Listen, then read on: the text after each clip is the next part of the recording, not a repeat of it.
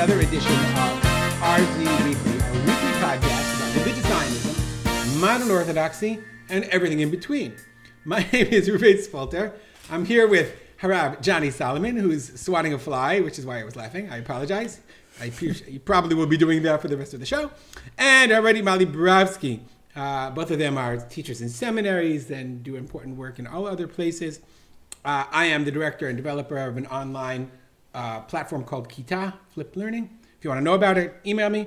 Today we're going to do two things. Our main topic, we're going to talk about the relationship between the religious community in Israel and the evangelical Christian world in America.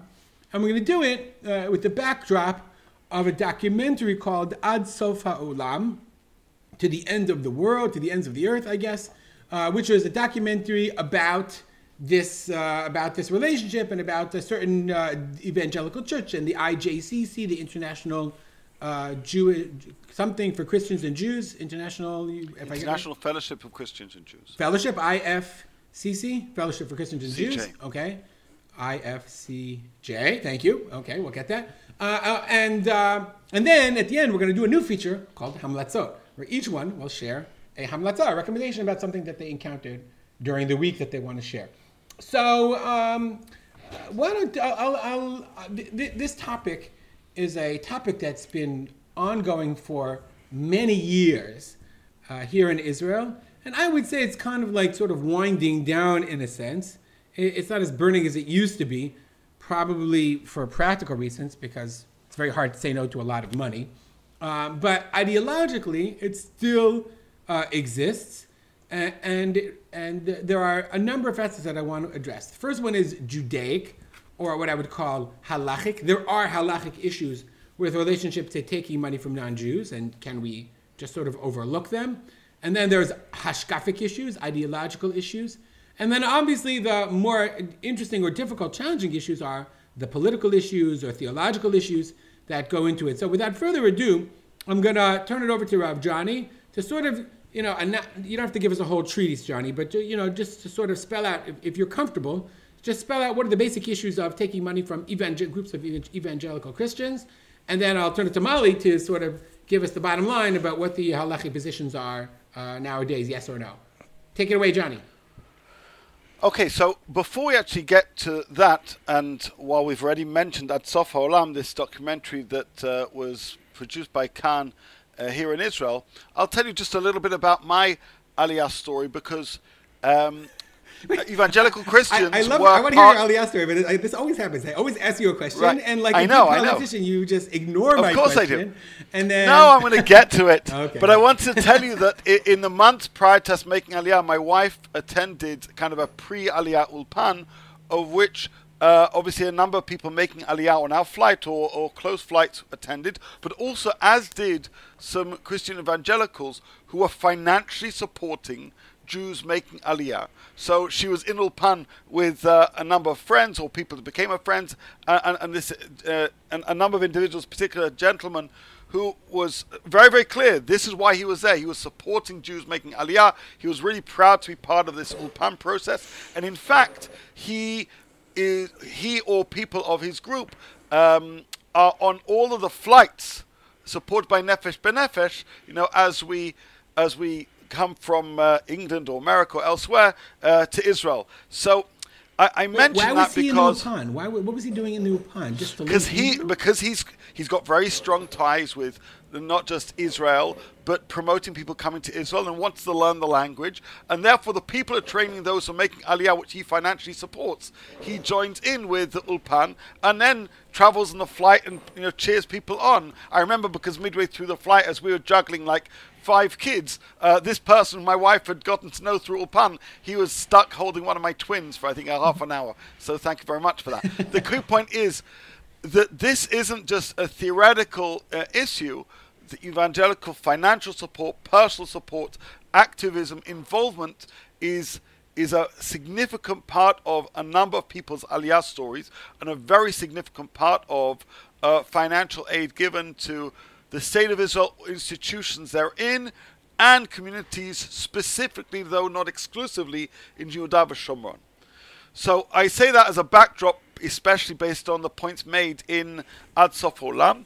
In response to your question, there has been, already from the time of the Gemara onwards, a lengthy debate as to whether it's appropriate or not for Jews to receive money from non-Jews, and depending on which type of group, what their agenda is, what their level of idolatrous practice is, and as one would expect, even the question of whether receiving money from Christian evangelicals now is a matter of disagreement. There are some who say that shouldn't be done because they view the origin and the agenda of the givers as being problematic.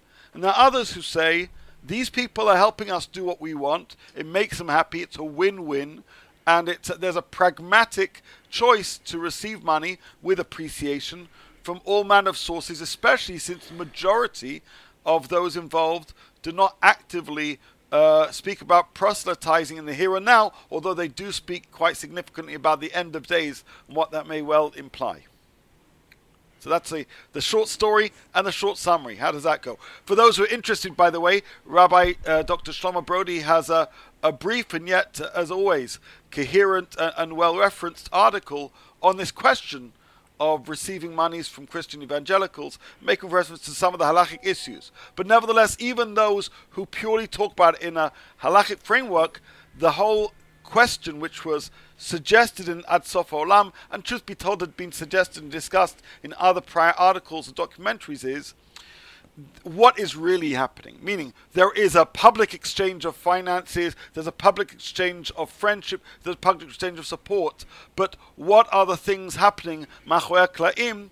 And this is something that we should be concerned by, either practically, politically, or theologically. Okay, so I would say, just from my basic understanding, so the more, there are issues in the Shulchan Aruch about accepting money. It's not like, Shulchan Aruch says you can't accept money from non-Jews. And then the question becomes, is this under that categorization? Is this that classification? Does it apply in this case? And my general understanding is the more conservative, with a small c, you are vis-a-vis these issues, the more chardali, the more charedi you are, the more outspoken you are about how it's prohibited in the Shulchan Aruch. And the more modern you are, the more, the more resilient you will be vis-a-vis accepting this kind of money. Now, we live in the modern community, and I know from Aviner, right word, they're less comfortable about accepting money directly from non-Jews, but our worldview, the modern worldview, the Rabbanim are okay with it. That means I'll just stop you for a second, saying it may well be that some people that you categorize more to the right say no, and those more liberal or more central say yes. I'm not done a survey, and I would be wary to be insistent that that's how all people read that question. Ultimately, to examine a halachic question, here the question is not just what does Shulchan Aruch say, what a lot of sources say, but also how do we read this phenomena? What do we think of these particular groups? What do we think of the agendas? And I think different people read these phenomena differently, and I'm not entirely sure it's purely one to the more right or more central, although perhaps I know the opinions cited by Rabbi Dr. Brody imply that, but he doesn't say that explicitly, and I'm not quite sure he would necessarily insist on that reading absolutely. Okay, but there is a rule not brought down in Shulchan Aruch. You might have heard of it. It's called the Golden Rule, and that rule says something like this: he who has the gold rules. Meaning, when you take money from someone, you give them a certain level of power over you. Now, they may not ever claim to want to use that power, but you're giving them that power.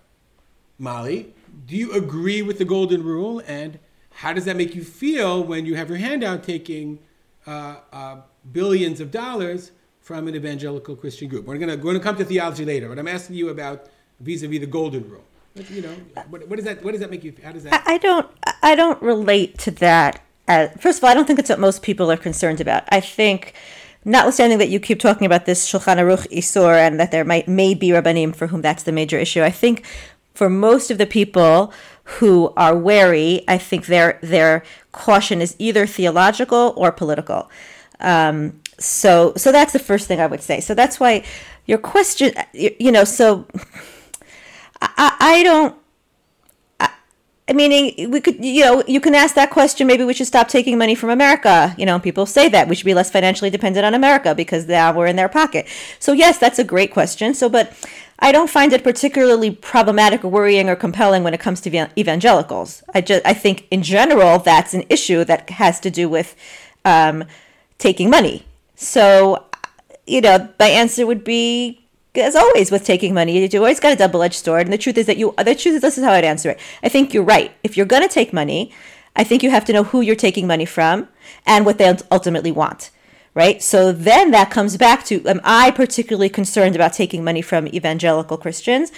And my answer is no, because I don't have this sense that they want something sinister, or dangerous, or either theologically or politically for me. I happen to personally believe that a friendship, and it's not just about money. I think it's there are larger issues there, but I think that cultivating positive relationships between the religious world of Israel and of Jews, and the religious, not just evangelical, but religious Christians in America, I think is a positive movement. I'm not naive. I know you just said we're not going to talk about theology, but I think you can't not talk about theology. No, I want to actually turn to theology now. Okay, so I'm not naive. It's not that let's now turn to the theology. Okay, so here's everybody's big fear. Don't you know they just want to missionize us? Don't you realize that they believe that at the end of days, the way the narrative goes is that there's going to be a giant war, and then... Wait, those are two different things. Two way different things. Fine.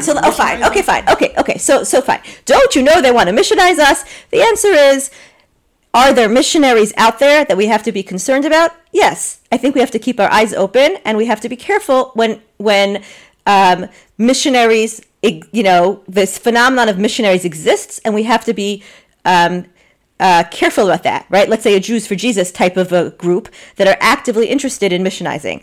I don't believe, it's not been my experience, and I don't think it's really substantiated, that the majority of evangelical Christians are interested, or Christians, bichlal, right now, are interested in actively proselytizing and converting Jews to Christianity. That's not their mission. They honestly believe, again, this is my impression, by the way, I also had a very interesting experience with Christians who came during the height of the Intifada, when it was like a ghost town.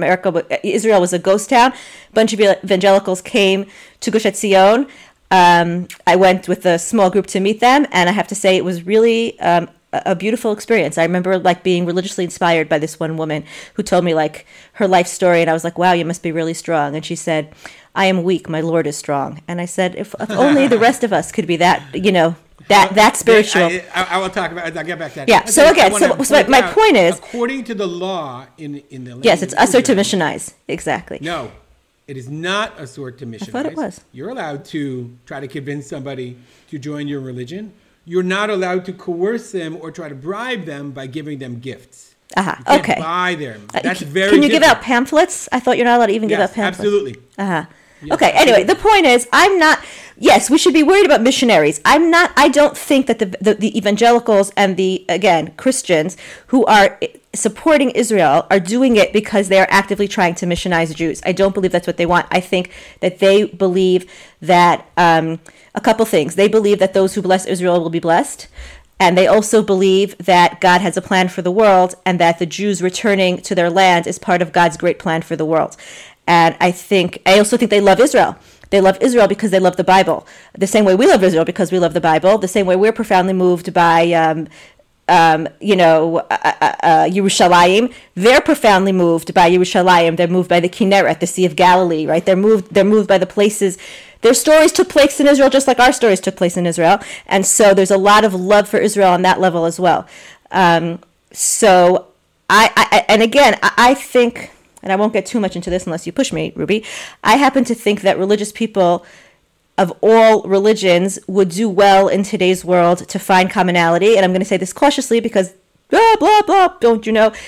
Today, before we had this conversation, I read Confrontation again, the Rav's work, where he basically says, you have to make sure that you maintain autonomy of religious belief, right? Nobody's here to, I'm saying it to protect Judaism, right? We have to be very strong and clear and firm about what our beliefs are.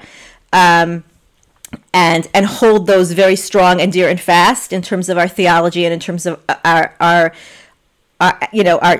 tenets of belief. But I think that a coalition of people who believe in God and who believe in faith, I think, is a needed antidote to a lot of unfortunate byproducts of the secularization of the modern world. And I'll leave it at that. Well, I'm gonna push back in a second, but I wanna follow up with you, Johnny, because I know how Molly feels and I know how I feel about it, about this end of days thing.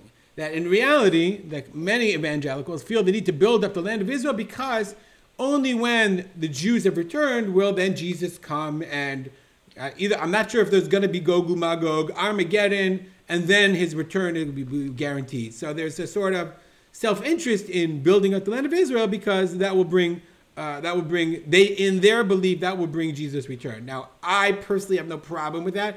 I say, go ahead, build up the land of Israel, and we'll see who's right in the end. We'll see which Mashiach comes. I don't have a problem with that. I'm pretty sure Molly agrees with me because we discussed this. Yep.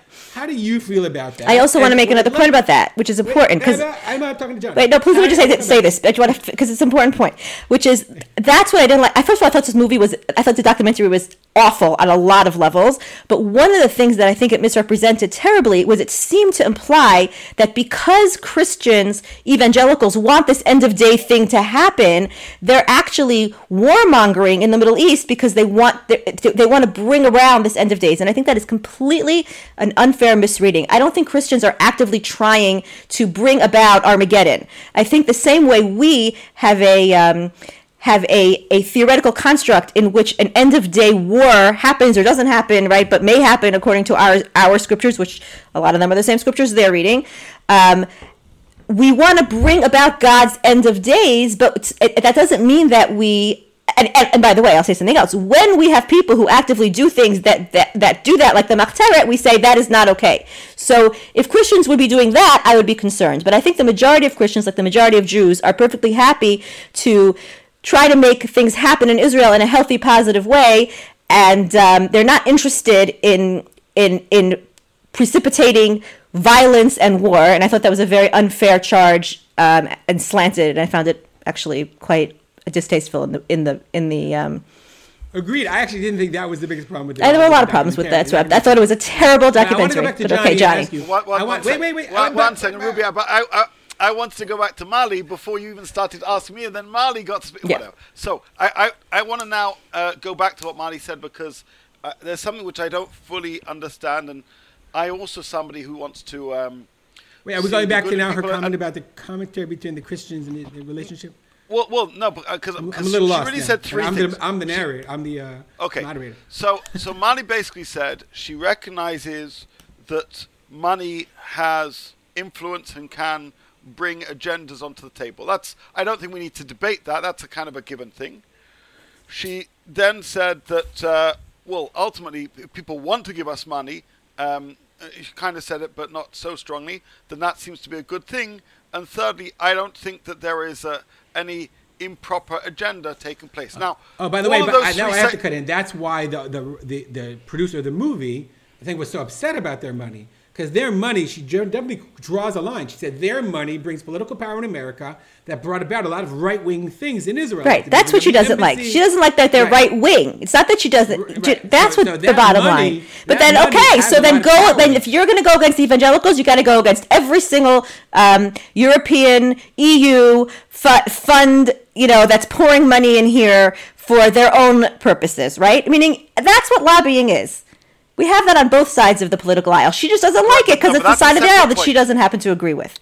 No, Mali's entirely right. If we're going to criticize receiving money from people on spectrums, then it has to be across the spectrum.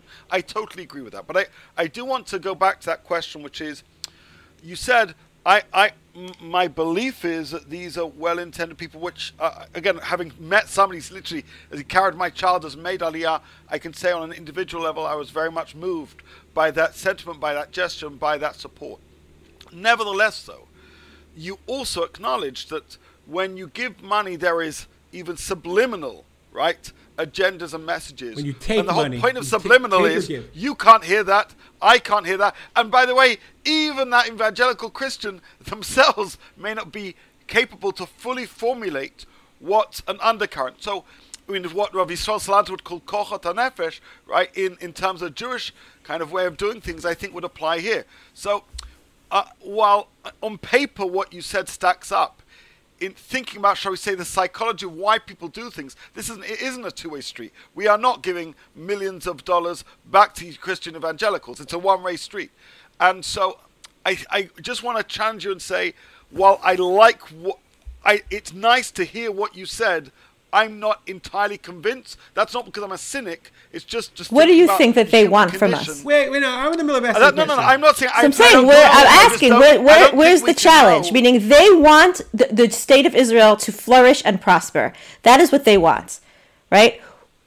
We are giving them that by flourishing and prospering, right? And again, I don't think it's just a money thing. I understand that money is a big piece of this, but I think that. Yeah.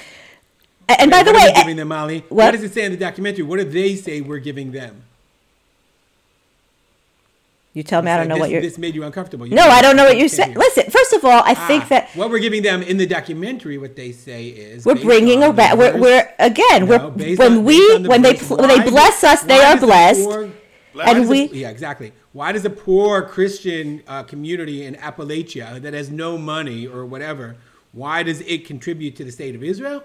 Because it says in the Bible, and if you bless God's people, you will be blessed. But I just want to say, I agree with all that, but I still want to broaden the conversation, because I think, and maybe this is a difference between evangelical, I don't know enough about, but like the whole idea, and I think I've said this before, but I'll say it again, Rav Maidan's reading of Shir HaShirim, where he talks about the two different types of non-Jews, right? There's the Dod and the Raya, God and the Jewish people, and then there are the other people in the story. And then there are the people in the story who try to disrupt that relationship between God and the Jewish people and like beat her up in the fields. And then there are the people who like bring the Jewish people to God. They are the Shosh Banim, they are the what? The protectors. The protectors and the ones who facilitate the wedding.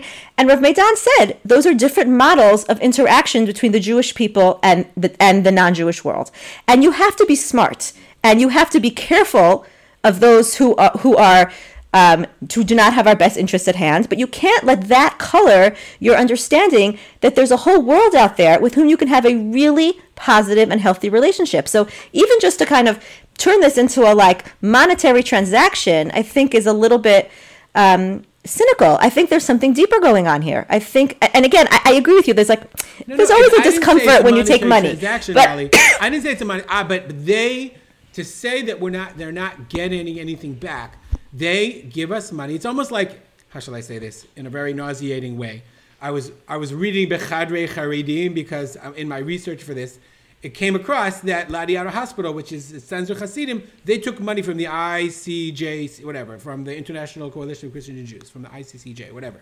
Okay, so and of course the responses were like, did the Rebbe approve this? Did they not approve this? But that of course led me to the homepage, and on the homepage it said, give money to these 30 poor families, and the Rabbanim promise you a Yeshua that you'll never have any needs whatsoever.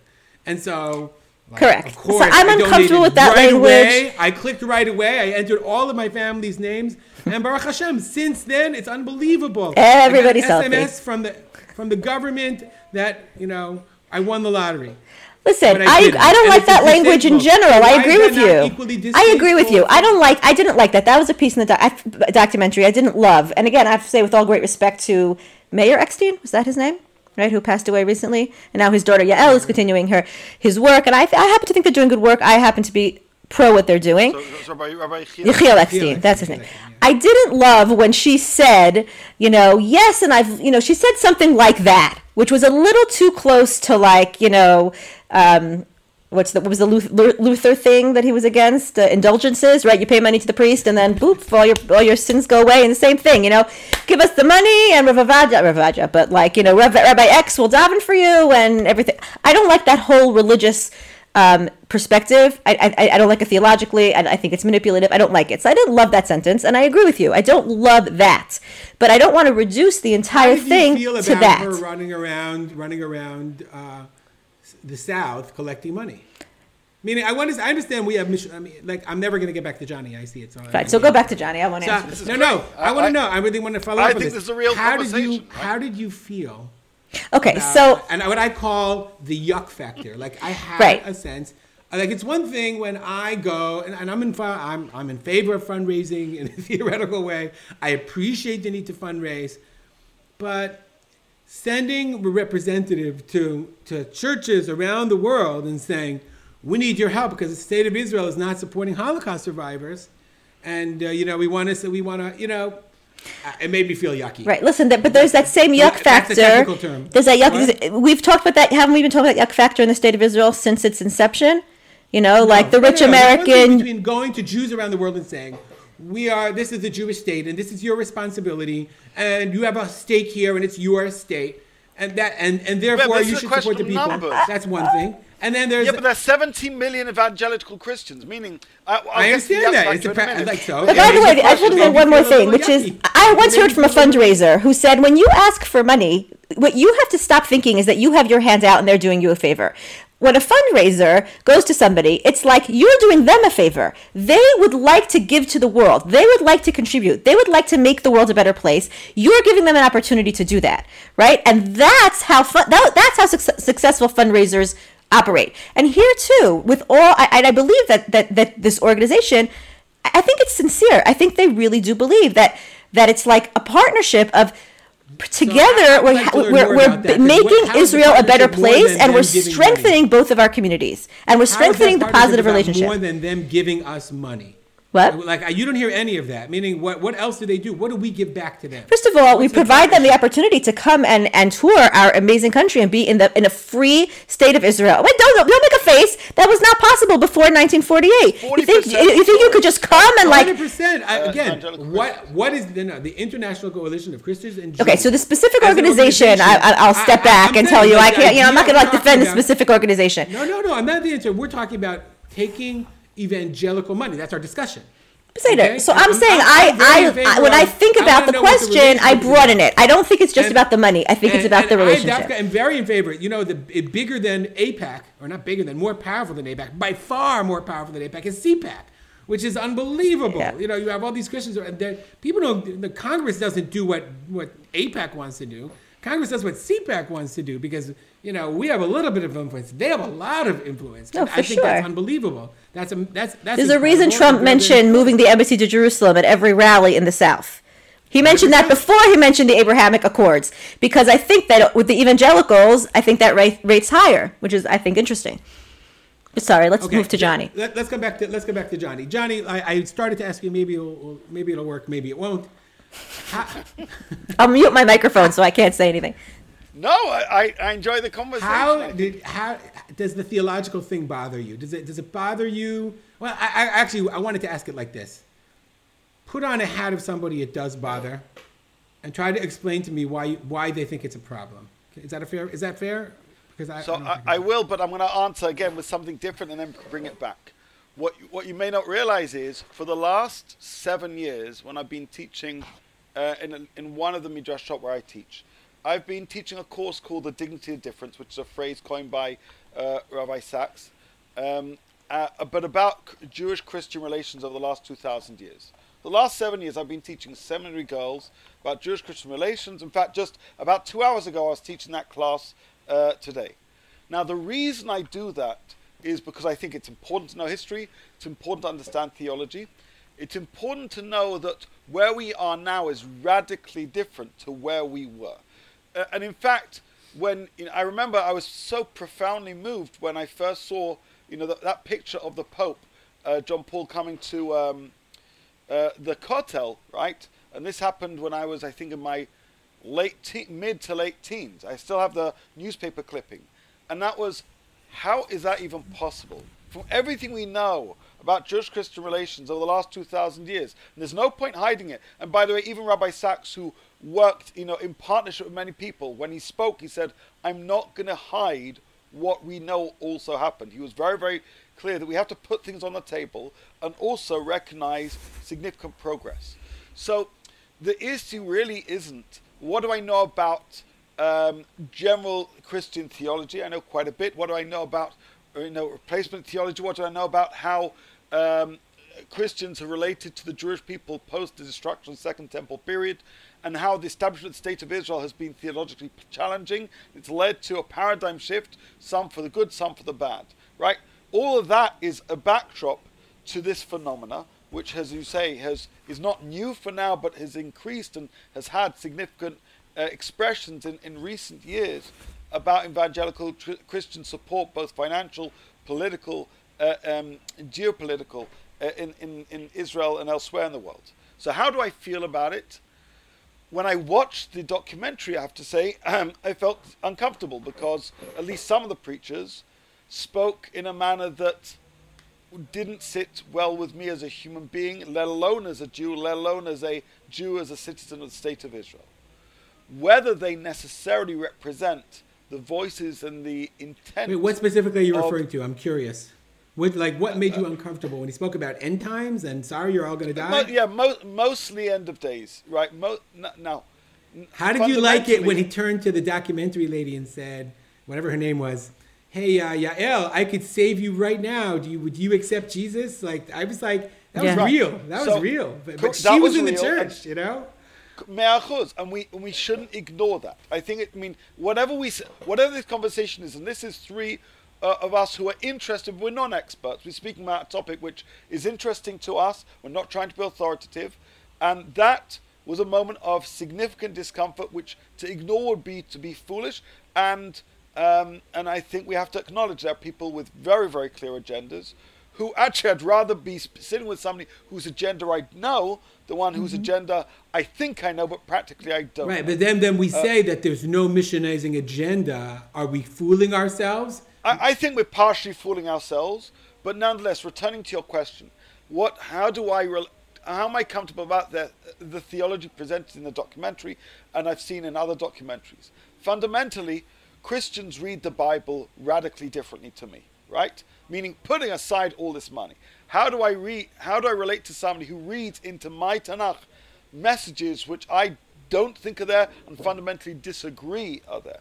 So I feel uncomfortable even when that happens. Here, this is a further complication because it seemed to be a tool and an avenue to influence and thereby bring about a second coming, perhaps at the cost of Jews and many other people in the world. But in the here and now, we seem to be using it for a certain pragmatic reason. So it doesn't sit well. My understanding and the way I see this is the following. Everybody's using everybody. Yeah? I think this is a matter, like Mali said, here is a question of politics, where theology is part of it, but I don't think it's central. If it was, I don't think we'd be having the conversation, because fundamentally we look at the world quite differently. There is a certain level of overlap, whereby we can ignore the fundamental differences in theology, where each party feels they're gaining, where each party doesn't feel significantly threatened with one another, and which comes off the back of the last 70 years, 60 years, where there's been a radical shift in Jewish-Christian relationships. And I think the Jewish people as a whole would like that healing to continue.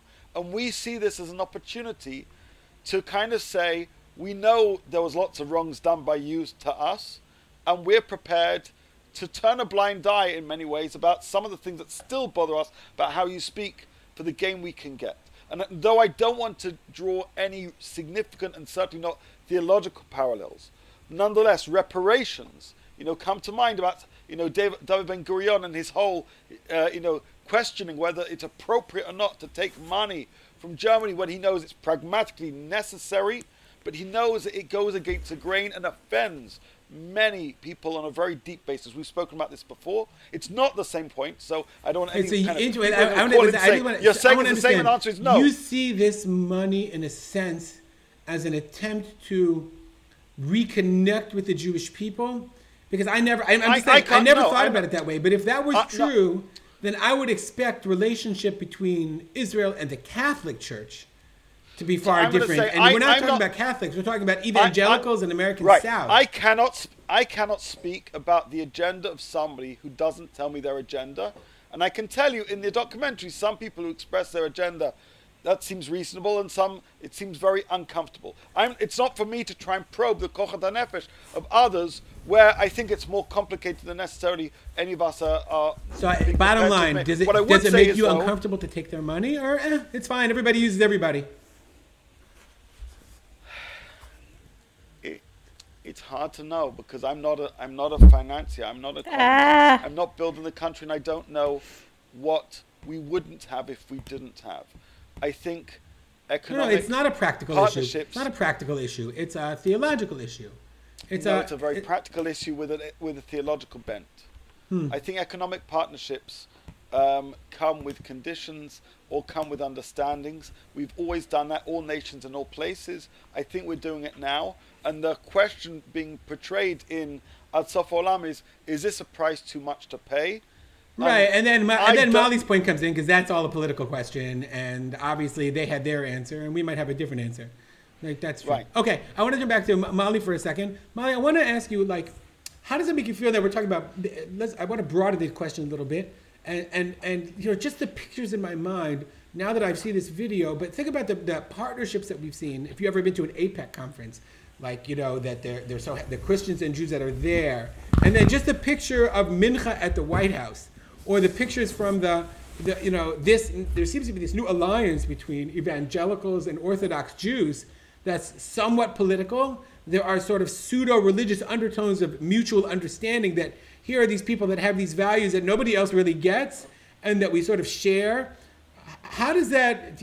I don't think I'm saying something that's it's not about money per se, but how does it make you feel now that Orthodoxy and Orthodox Jews, not necessarily modern, but Orthodox Jews now just seem to have found new bedfellows, ki'ilu, in the evangelical Christian movement? Right. So that's an interesting question. First of all, I just want to say very quickly about Johnny's point about the historical paradigm shift. I think it's really important. Like, I think to understand the history of the relationship between the Jewish people and Christianity and the Christian church, and the paradigm shift that happened, it's really nothing. I mean, it's one of the six knocks in Kol Dodi Dofek. The fact that the state of Israel forced Christian theology to reassess itself, and meaning, I remember growing up, my father said the Pope will never visit Israel. It will never happen.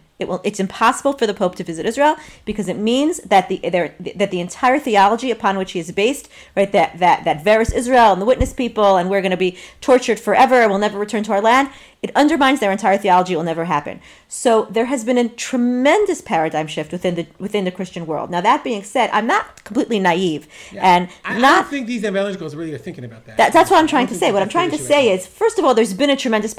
Meaning, what I'm saying is I don't like the way, there's something about the way we're talking about Christianity that I don't like. Meaning, on the one hand, I'm very, very aware of the difficult and contentious history between Jews and Christians, and I think that we have to be aware of it, we have to be knowledgeable about it, we have to still keep our eyes open for places in which the tensions and even the danger still exists. At the same time, I don't like this language of we're using each other. I'll use you, you use me, like, oh, I'm using you for your money and your political power, and you're using me because you want to get to the end of days, and we'll see who's right at the end, or whatever it is, right? I don't like that language. I'm going to go back to what you said. I think, and again, I feel like I'm turning a little bit into David Brooks, and I really hope I don't, because he ended up abandoning his Judaism and becoming Christian, which is not what I want to do.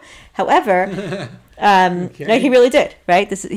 But I really am, as time goes on and as I'm becoming more interested in religious people, Christian religious people, whether they're evangelicals or just people of very strong faith, I really am finding that I have a lot in common with them. Now, you could also argue with me, you have a lot of differences, like don't be so naive and just kind of paper, like that's what Johnny said. We read the Bible completely differently. There are a lot of fundamental differences between our theological worldviews. However, at the same time, there are a lot of similarities in the ways in which we believe that you should live your day-to-day life, and in the ways in which we believe we should be interacting with other people, in terms of values, and in the ways in which we think about the role of God in our lives, which is kind of what I was alluding to before. So when you say like this very strange, alliance between like frum Jews on the White House lawn and evangelical Christians, and isn't that strange? And it's like what I said before, like, in many ways, like a frum Christian in America, I have a lot more in common with than other people who you might at face value think that I should have more in common with. Meaning I'm really finding that a lot of my core values are much more similar than people who have not had a lot of exposure to serious religious people not of their own faith might be. And I think that's, again, I don't want to turn into David Brooks. You know what I'm saying? Like, I don't want to turn into a person who ends up, and I'm not, don't worry, I'm not going to. But, and I'm aware of those dangers, right? It's like when I dove deep into some very, very interesting theologians, in college, and then I went to one of my mentors and said, help, I don't want to become Christian, so could you remind me, where the lines are? And it was a very interesting conversation we had. So I'm not saying that you shouldn't be careful, but I'm saying there's actually real room to find common ground that's actually enriching. I think that's what I'm saying. What I'm saying is I'm finding conversations with people of religions that are not mine and talking to them about faith and values and, again, day-to-day lives. I'm finding them enriching. And I'm finding them enriching because sometimes the things they have to say deepen my own faith and give me new perspective. And I find it enriching sometimes because I see the differences. And so I don't view it as merely transactional. I find it enriching the language that they use and the way they talk about their and the way they speak about their faith. What do I find enriching? Yeah, sometimes it's the language. Sometimes it's the ideas. I'll give you another example. I had a conversation with somebody, and but Molly, you're taking meaning. Yeah, you take it to an ideological sense, and I think most people would be very uncomfortable with that. I don't know about our listeners, but many people would be very, very, very uncomfortable with that, and it's very, very, very dangerous. And only someone, I would say, of your knowledge and comfort level would be okay. I don't know if I'd feel good about my kids having those kinds of conversations, but that's not what I asked you. I asked you more about political bedfellows and common ideas, especially in the United States, right? Where they seem to have it seems more right wing and political than anything else. Listen, I personally, it's not a big secret that I identify conservative, so I don't really have a problem having my political bedfellow be evangelical Christians. I don't have a problem with that. Okay. All right. I want to sort of stop this conversation here. I think there's a lot more to say, but as always, there's a lot more to say. Oh, Molly, did you have anything to say about the documentary? I'm wondering how you felt about it. For $10,000, you can hear my... Oh, my God. I would like to say what I found most upsetting is how disgusting they framed this wonderful pastor. They obviously went around with him and filmed him for days and days. And, of course, they start and end the documentary by showing how he does target practice. It begins and ends with him using his guns. Yeah. With the idea that just to visually show that, first of all, these are hillbillies. Number two, all they do is care about guns, and all they care about is war. Bitterly clinging to their guns and religion. Remember that? I thought that was just disgusting and not even subtle. And I'll say it for you. I say it all the time. You can never watch anything without trying to understand what the agenda, and they made it very clear. And I wish it would have been a more honest, because they asked good questions, and there were really interesting questions of what's his name, the head of the coalition, Yechiel Lexin's daughter. Really interesting questions, and and there's a lot to say, but they just said it very bad. Right. The honest truth is, I was really hoping that I really am interested in this question that Johnny raised before of how much do we have to be suspicious, and how much does end times play a role? And I was really hoping to get more insight into that because I don't know. And I think Johnny's right. The places that we don't know, that's where I'm more concerned. And I was hoping to see that. And that's not what I saw. I just saw kind of a hit piece. Yeah. Okay. So we're going to stop here. We're going to end it with our new feature, Hamlatzot. So we'll start with Molly. Molly, what do you have to recommend? Really? I feel like we should start with Johnny. Poor Johnny. And let Johnny speak a little bit. I don't know what to say, so I'm listening to yours first. Yeah. All right. Well, I didn't know we were supposed to be giving specific hamlatzot, so I just chose something you told me last week. I thought this was beautiful. See here again. This is a quote from someone who is, I imagine she's Christian, and I thought that this was beautiful. This was after the election when everybody was losing their minds on both sides of the aisle. So this is what she wrote. I hope in the coming days, instead of ruminating on my own worries, I will share the light I do possess with those that may need it. We all have untapped strength. The political system may be failing, but we have a spouse we love or children we cherish. Maybe our candidate loses or wins, right? It doesn't matter who our candidate is, but we still have our faith in God. We can find confidence in our gratitude. We can use that as a point of strength to help others. The more we stop thinking of our own concerns and focus on others, the brighter our light. We'll be active in relieving suffering rather than dwelling on our own. So this week, let's distract ourselves with well-doing. And as we sacrifice our own fear, we will bring peace and light to this chaotic world. I found that inspiring. I'm going to just leave that. Okay. Johnny, what do you have? Do you have something? I'm not going to force you. You want me to quote? No. Okay, the idea of this is, what did you come across this week or whatever that you think people would be interested in knowing about? I'll share mine, and then I have two things, actually. Well, it's up to you. Yeah, you go. My first one is, I have to share a place in the Shuk called Shuk Cafe. We order coffee from them, and they deliver it. They ship it in the mail, and it always comes on time. Amazing coffee. Okay, that's number one. And number two, I recently saw, I actually shot a Facebook post about this, the latest episode of The Mandalorian, which I think Molly can now not watch, okay? But because it became very interesting, if you're following such things, because it has religious overtones. Because The Mandalorian, people who watch it know that he's a member of a religious sect. And now he encountered other Mandalorians that are not as frum as he is, i.e. they took off their helmets, they showed their face. And he very much has a crisis of confidence of what does it mean to be a Mandalorian now that he recognizes that there are other people that are more modern than he is, that reinterpret the truth, the way. And they always say, like the sisma of the Mandalorians is, this is the way. This is the way. There's a derech. And I thought that was very interesting religiously and something to follow. So, and of course, who doesn't like Star Wars? Johnny. So I'll tell you my hamlatza, which was this past Shabbat, I spent in Midrash at Lindenbaum as a scholar in residence teaching my students. And the theme, obviously, given the sudden and tragic loss of Rabbi Sachs, was I got an opportunity to teach his thought to them. I've been teaching a course about the thought of Rabbi Sachs for many years, but not yet at Midrash at Lindenbaum. And it was just a wonderful thing to teach students ideas from somebody obviously they've heard of, but perhaps haven't had access to all of his teachings or not necessarily come across specific ideas which I think would deeply resonate with them. On Shabbat morning, I read a short essay which I think I'm going to be likely speaking about for a Shloshim event for Matan, titled Faith is a Marriage. It's just so exquisite. And what moved me isn't just his words and what he says and what he says about his wife and what he says about faith, but watching students who've not read this essay, who've not thought about these ideas, watching their eyes and their hearts be lifted up, as if hearing a poet who they'd never come across before, listening to a piece of music they'd never heard before, that makes it all make sense. So anybody who's interested, I'll gladly scan and send you a copy of Faith is a Marriage. It's a very short essay, but it's exquisite, and it was a privilege, truth be told, to share this with all my students and watch them fall in love. It's not with a person, it's with ideas which are part of our tradition, but it took such a skilled and wonderful educator to present it with such depth, passion, and clarity that made it make so much sense to them. Wow.